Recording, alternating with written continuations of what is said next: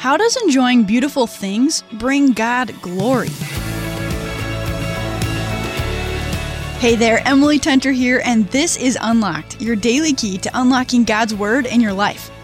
We love beautiful things, whether that's music, paintings, dancing, photography, or building something. There's a lot of ways for us to express and experience beauty through art and creativity. How does that have anything to do with bringing glory to God? It's what our story is about today. It's called God of Beauty, and it was written by Taylor Eising.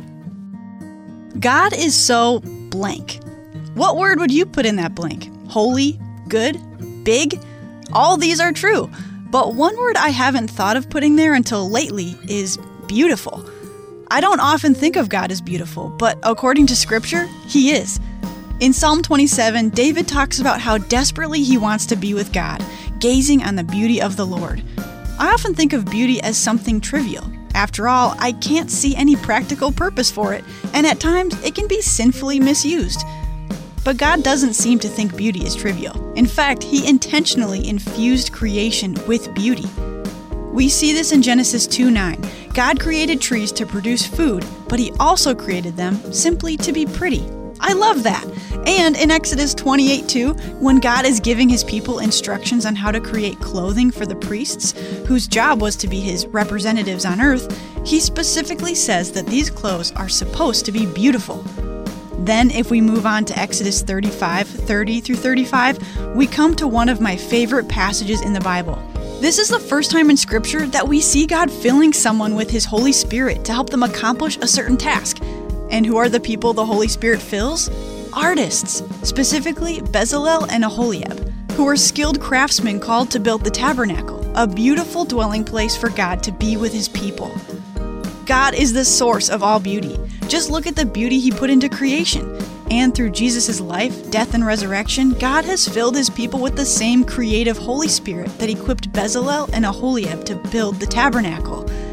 As God's image bearers, we can bring Him glory and honor when we create something beautiful. And every time we behold something breathtaking, made by God or His image bearers, we can thank our beautiful God. Psalm 27:4 says, "I have asked one thing from the Lord. It is what I desire, to dwell in the house of the Lord all the days of my life, gazing on the beauty of the Lord and seeking Him in His temple."